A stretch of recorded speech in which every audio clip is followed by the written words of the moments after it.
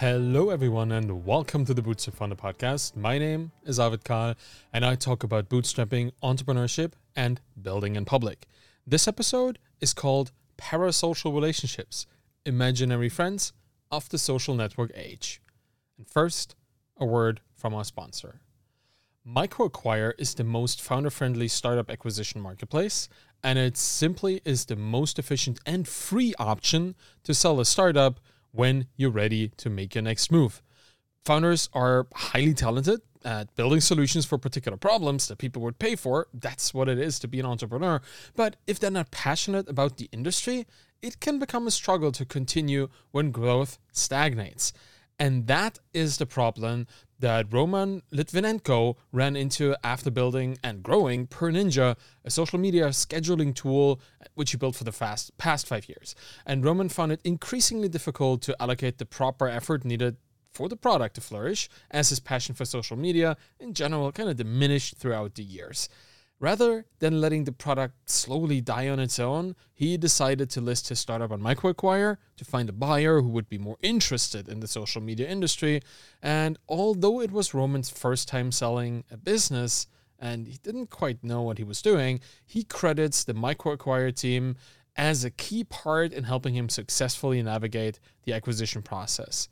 They were there to answer all his questions, provide feedback, and general education on all topics relating to the deal. Well, the result? Roman found a buyer that acquired PerNinja for 5 figures after being listed on MicroAcquire for only 1 month. The buyer was a social media expert that rebranded the product, priming it for growth, and now Roman is looking forward to starting a new business, building solutions for software developers, which is a subject that he is more passionate about. Isn't it perfect? If you're a founder that's in a similar situation as Roman, don't let your startup die. Just list it on MicroAcquire. It's completely free for founders, and the MicroAcquire team is there to help at every step via email, phone, or chat. Go to microacquire.com to get started, and now let us get started with the podcast. There are a lot of one-sided relationships on social media. They have many names: superfans, otakus, and stans.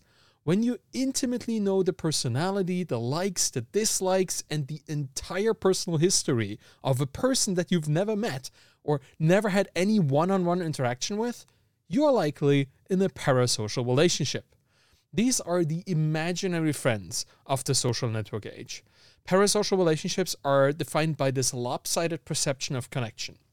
One side feels highly connected, while the other might not even be aware of the relationship at all. I think I know everything about you, but you don't even know I exist, and yet I still feel like you should probably know me well.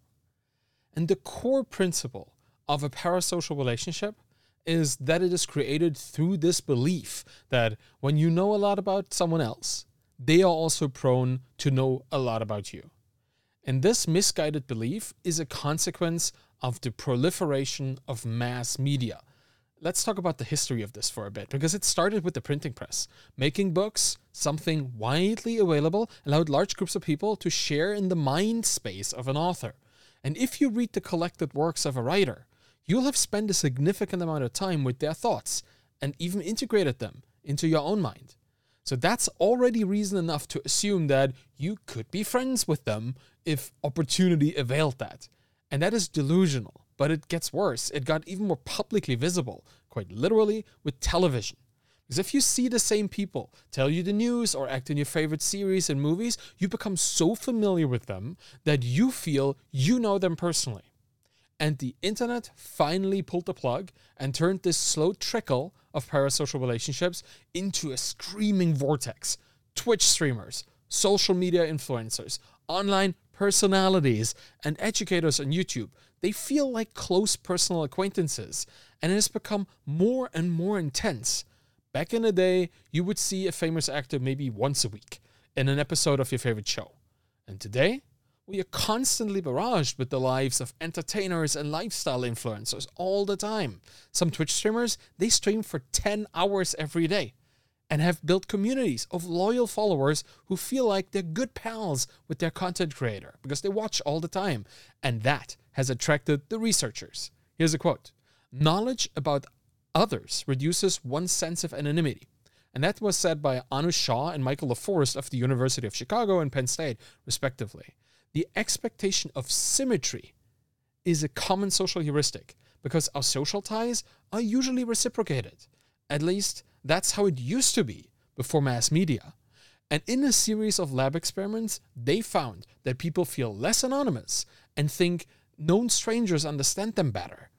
They even ran a field experiment in the NYPD. They acquainted the residents in a neighborhood with their local police officers and their histories and their lives, which resulted in evidence that crime actually went down when the locals believed that law enforcement knew them better on a personal level and vice versa. According to Shaw and LaForest, people mentally fill in the gaps that make social ties more symmetric than they actually are. That means our minds create a connection where it doesn't really exist. We form bonds with others even in their physical absence if we perceive ourselves to be recognized by them in some other way. And I personally am in several such parasocial relationships. My imaginary friends, they accompany whenever I do the dishes or whenever I mow the lawn. Whenever I have a block of time, I grab my headphones and my friends appear. I am talking, of course, about podcast hosts. We often feel extremely connected to this particular kind of creator.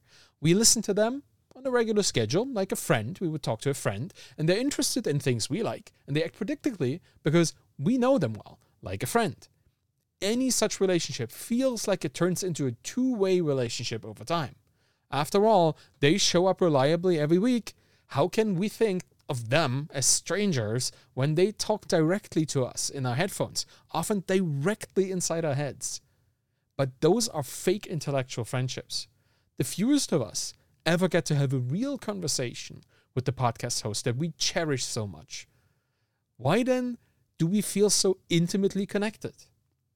Asymmetries in relationships are not as apparent as they used to be. Podcast hosts are on our level. They're not royals who live in another universe detached from reality. Podcast hosts are just people like us in front of a microphone. They're as relatable as they get. And we follow them on Twitter. They might even follow us back. It feels like they should know just as much about us as we know about them. Mainly if there were prior interactions. But even without them, feels like it. But of course, they probably don't even remember our names. They probably don't even know we exist. And that's a reality that we can't avoid. But we can prepare for it, both on the giving and the receiving end. So let's talk about parasocial relationships and audience building. Because audience builders experience parasocial relationships in more ways than regular social media participants. We all admire somebody who's never heard of us, so that's pretty common. But at a certain point, we become the targets of other people's parasocial endeavors. Let me just share a few examples of how this affects me right now with an audience well north of 60,000 Twitter followers. On a daily basis, people slide into my DMs expecting favors because we interacted before. I might have shared their work or replied to a tweet of theirs or engaged somehow. Usually, it was a while ago even, but when I check my metrics for that follower, I see that they've been much more engaged on my content ever since that moment. And for them, that event was the beginning of a new relationship. For me, it was a retweet of something that I enjoyed in that moment. So when they reach out to me, months later, they will have seen me on their feeds every single day, liked most of my tweets and replied to many of them. In their DM, I can often feel that this created some sort of expectation of me. And I've learned to expect that, and I've found ways to calmly let them down if their expectations were inflated. But it does create cognitive load for me. If I don't reply to the request, their benign expectation can quickly turn into an angry outburst. And I don't need those in my DMs or worse, in the replies to my tweets, so I kindly decline. But sometimes that is not enough. I have several stalkers, Twitter followers who try to go for 100% engagement by liking everything I post and replying to every tweet of mine they see. While this behavior usually fizzles out after a while, it can be somewhat disturbing. When someone uses words like friend and bro unironically and with just a bit too much enthusiasm, it becomes something that I need to manage, and that drains my energy. So, when does this start to affect you as an audience builder? I can say that you don't need to have too many followers for someone to overestimate their relationship with you. It's just more likely to happen if you have a few thousand followers, but it can hit you earlier than that. The moment you become influential, in any way, not just the kind of selfie-centric Instagram influencer kind, you will have the attention of all sorts of people, both your ideal followers and those who might get a bit too involved. And it also depends on how much you engage with your audience. The more you focus on empowering and celebrating your followers, which you should, the more likely it is for someone to take this a bit too far. And that is a risk. What is too far? Well, there are a few risks for you and your audience. When social ties skew towards the strong asymmetry, the relationships become unhealthy and potentially dangerous for both parties involved. Because it can be very convenient to feel affiliated with someone. This relationship starts turning into entertainment. People can just watch their perceived friend do their work, and then they stop doing what they themselves should be doing. They watch you build in public instead of building their own businesses in public. It's like hopping on the couch to watch a nature documentary instead of going on a hike. The curated experience isn't the same as your own adventure, but it looks like it. And these faux relationships displace genuine reciprocated relationships and inhibit your own self-discovery. Living vicariously robs people of a whole layer of their existence, and parasocial relationships are the catalyst to that. And here's another horror story from the influencer world. Maya Knight is a TikTok mommy influencer. And while there's a lot of controversy around her personal brand, her superfans and her haters are equally overinvested in their relationship with this young mother. In what I can only describe as a collective manhunt, Maya's followers tried to find out who the father of her children was, even resorting to digging into birth records and similar other detective work, against the will of the mother. They relentlessly harassed her male followers, trying to discover and reveal private information to the world. And that is obsession. And it's extremely destructive, unhealthy, and like a spreading wildfire, completely out of control. So let's talk about prevention. What can you do to mitigate this? Can this even be avoided? You have one tool at your disposal as an audience builder, your own outward projection. With every interaction, you set the tone of how you relate to your followers. Don't feed into the fantasy, biggest thing you can do. Don't act as if you had an intimate relationship. Unless you've built a genuine friendship with a person, you're not a friend.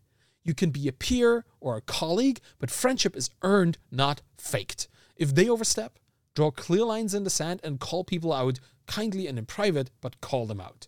This won't hinder your capacity to form normal relationships. While you have to set clear boundaries and be intentional in every single interaction, you can still make friends, obviously. Just understand that there are power dynamics at play. And if you have admirers, as wonderful as that is, you are responsible for not misleading them into thinking that you are a friend. The thing that helped me most with this was learning to say no.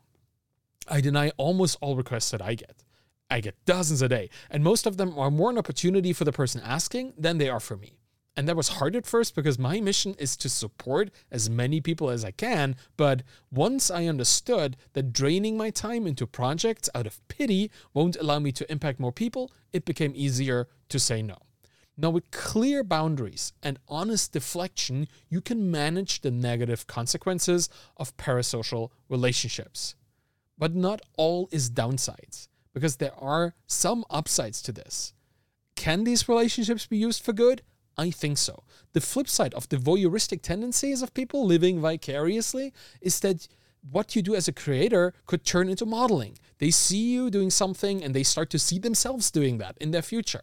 As the parasocially related person, you're likely a role model, so act like it, and your actions will shape the lives of others, talk the talk, and walk the walk. The assumption of symmetry also often leads to people establishing trust in you. And that's what audience building is all about. We seek to attract many people to follow us and build some sort of relationship and have them trust us. And while it shouldn't become a parasocial relationship, building a foundation of trustworthiness is in everyone's interest. With that trust comes the benign side effect that Shaw and LaForest found in their study. Believing that well-known strangers might know more about you than they really do can help decrease the negative aspects of anonymity. People act more honestly and are less likely to cheat. And that's a good thing for any community and any audience that you build around yourself. And finally, let's do some self-reflection here. I talked about the fact earlier that I have several podcast hosts that I consider to be in the parasocial relationship with. Until I reached out to them and started asking if I could be on their show to have an actual conversation. And this is the reason that I have so far appeared on the Indie Hackers podcast 3 times. I took the leap and reached out to Cortland. And now we regularly have actual conversations on the show and outside of it. Of course, this won't work for everyone, but if you'd asked me a few years ago if I'd ever be on any podcast, I'd have found that ridiculous. Things change. The alternative to establishing an actual relationship is just admitting the asymmetry and living with it. It may not be as fun as imagining you have a friend, but it will make future interactions less awkward. So take the opportunity to think about this a little. We are all fans of someone, and we admire those who came before us. My bookshelf is filled with people I have incredible respect for, or rather their works. But recently, many of these authors have become peers that I regularly communicate with. Bidirectionally, if you wondered. Still, there are others who I think I'll never talk to. Well, let's see. And make sure we don't assume symmetry where none exists. And that's it for today. Thank you for listening to the Bootstrap Founder podcast.